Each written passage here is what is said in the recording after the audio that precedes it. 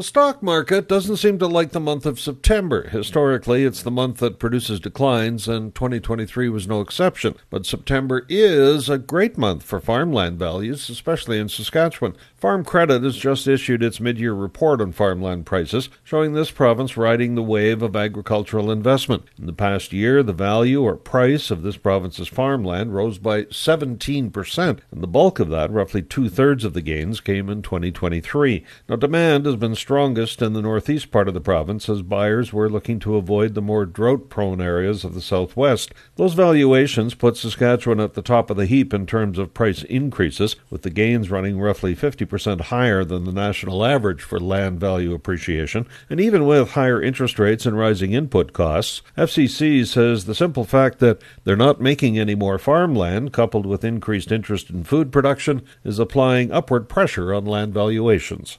I'm Paul Martin.